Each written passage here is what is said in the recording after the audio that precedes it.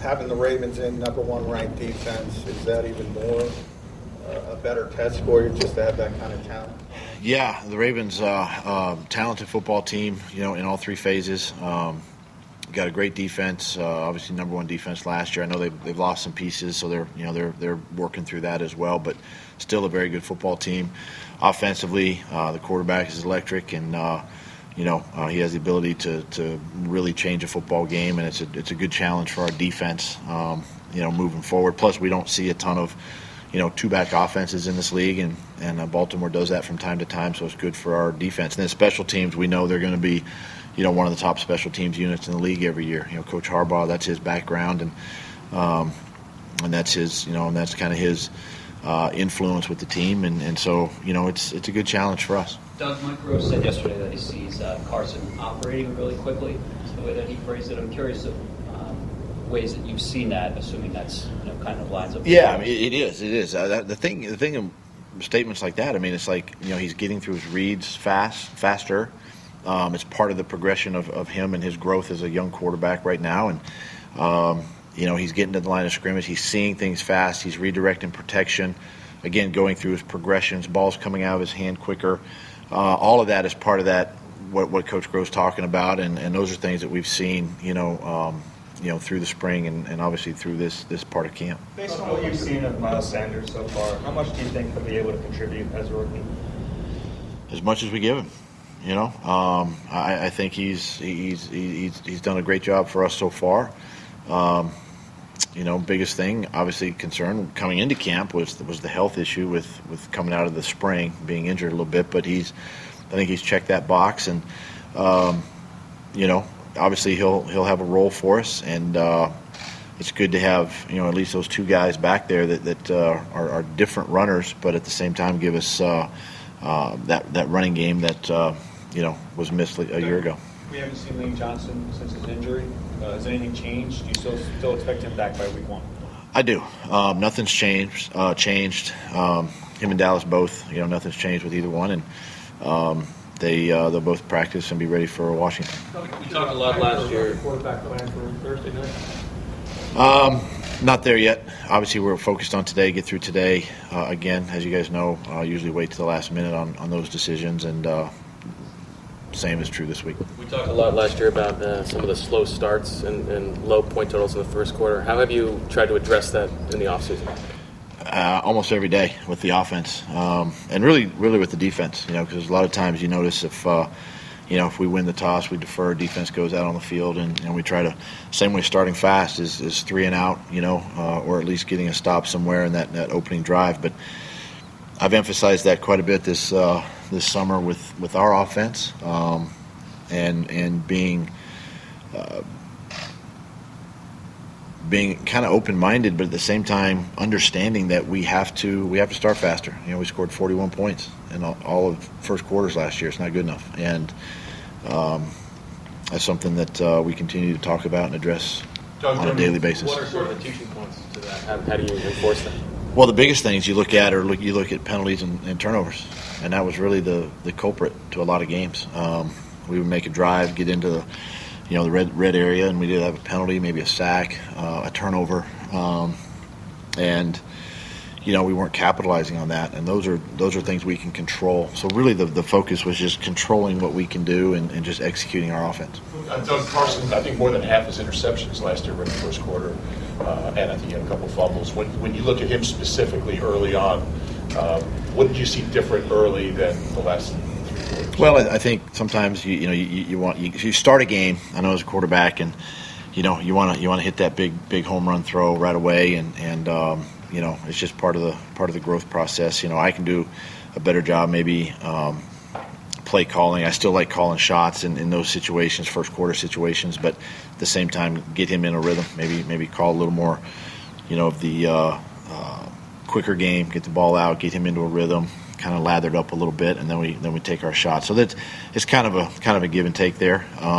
but something we have to definitely get better at. A related question to those, your red zone. You spent a lot of time working on it. You feel right now, both personnel and preparedness, do you feel better about it going into? I do. offensive personnel, feel good about where we are with the guys we have. The addition of JJ, getting Mac back, has helped.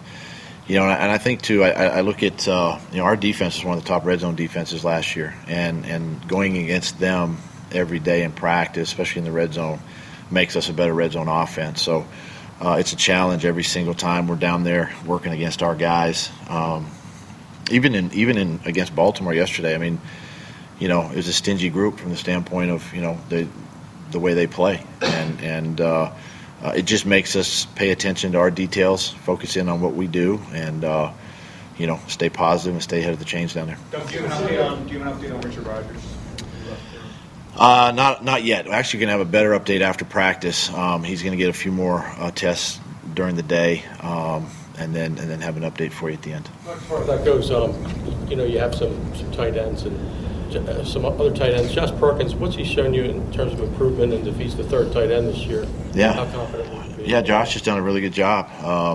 He's come in there, and we've asked him to do different things. As far as even in the run game with the blocking, and he's a talented route runner, got good speed, good agility, and he's obviously a special teams player. So he's right in the mix. This will be a good opportunity for him, obviously now, again, moving forward to these next couple weeks of camp, and just look forward to him playing in these next few games. We're getting farther into the preseason here, and Jalen Mills, we really don't see him at all. Would he be on PUP to start the season now, you think? I don't know yet. Right now he's doing extremely well in his rehab. I can tell you that the updates have been really good where he's at. Feel confident that he'll be ready to go maybe. So we'll see. Maybe we'll see. Yeah, but he's doing well. I'll tell you this: he is doing well. These kind of these joint practices, is that something that's always been there when you played, and how's the difference in preseason? You know what? It was. I remember back in the 90s. I was with the Dolphins, and we used to go against Tampa Bay, and whether we went to Tampa or they'd come over to us, and we used to do this a lot.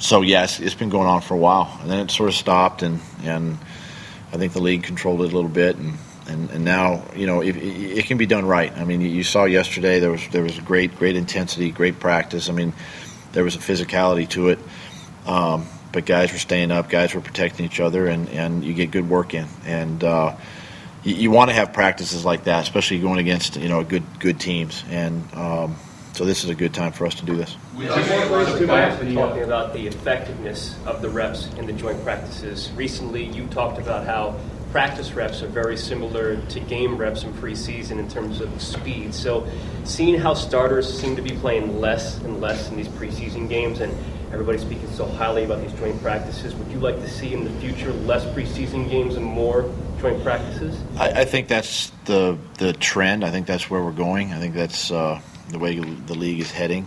I like it. I think the players like it. It does break up hitting your teammates, for so long. But, the thing is about practice and really a joint practice is, as coaches, we get to set the situations. We get to control the environment, and sometimes you don't get those in games. You don't get that situation, in a game. And this way we can control that and work on specific things and get some really good work done with our starters. Carson threw a lot of deep balls yesterday, and I guess only hit on one of them. What's your assessment then of how he's done in that regard this camp? It's one of the things that I think over the last couple of years he's continued to work on. Hit a nice deep ball, just missed on Deshaun, and hit a nice deep ball to Alshon, and it's something that as Mike Groh and I talk about setting up practice and scripting, it goes with situational football is scripting more down the field throws. We get used to throwing to spots and getting used to speed, the speed of the receivers, particularly Deshaun and even Nelly going down the field. So it's always a work in progress. You're trying to throw on time and in rhythm and try to throw to a spot and let a receiver go get the ball, and those are hard to do, especially with defenders and D linemen in your face. But he's done a really good job with that, and the closer we get to the goal line, you're seeing more back shoulder type throws, fades, allowing our bigger, taller receivers to make plays, and those are all things we got to continue to work on. Those touch deep balls when you have a phenomenal arm like he does. You know what I'm saying? Yeah, You don't put as much air under it sometimes. Yeah, I mean, sometimes it just depends on how you see that receiver down the field. What angle is he on? Where is the defender? And what type of throw you need to make. So some of them are going to be fast. Some of them probably could have more air on them. And it just all depends on where the offensive player is in relation to the defensive player and what type of throw you want to make. All right. Thanks, Ed. All right, thank you.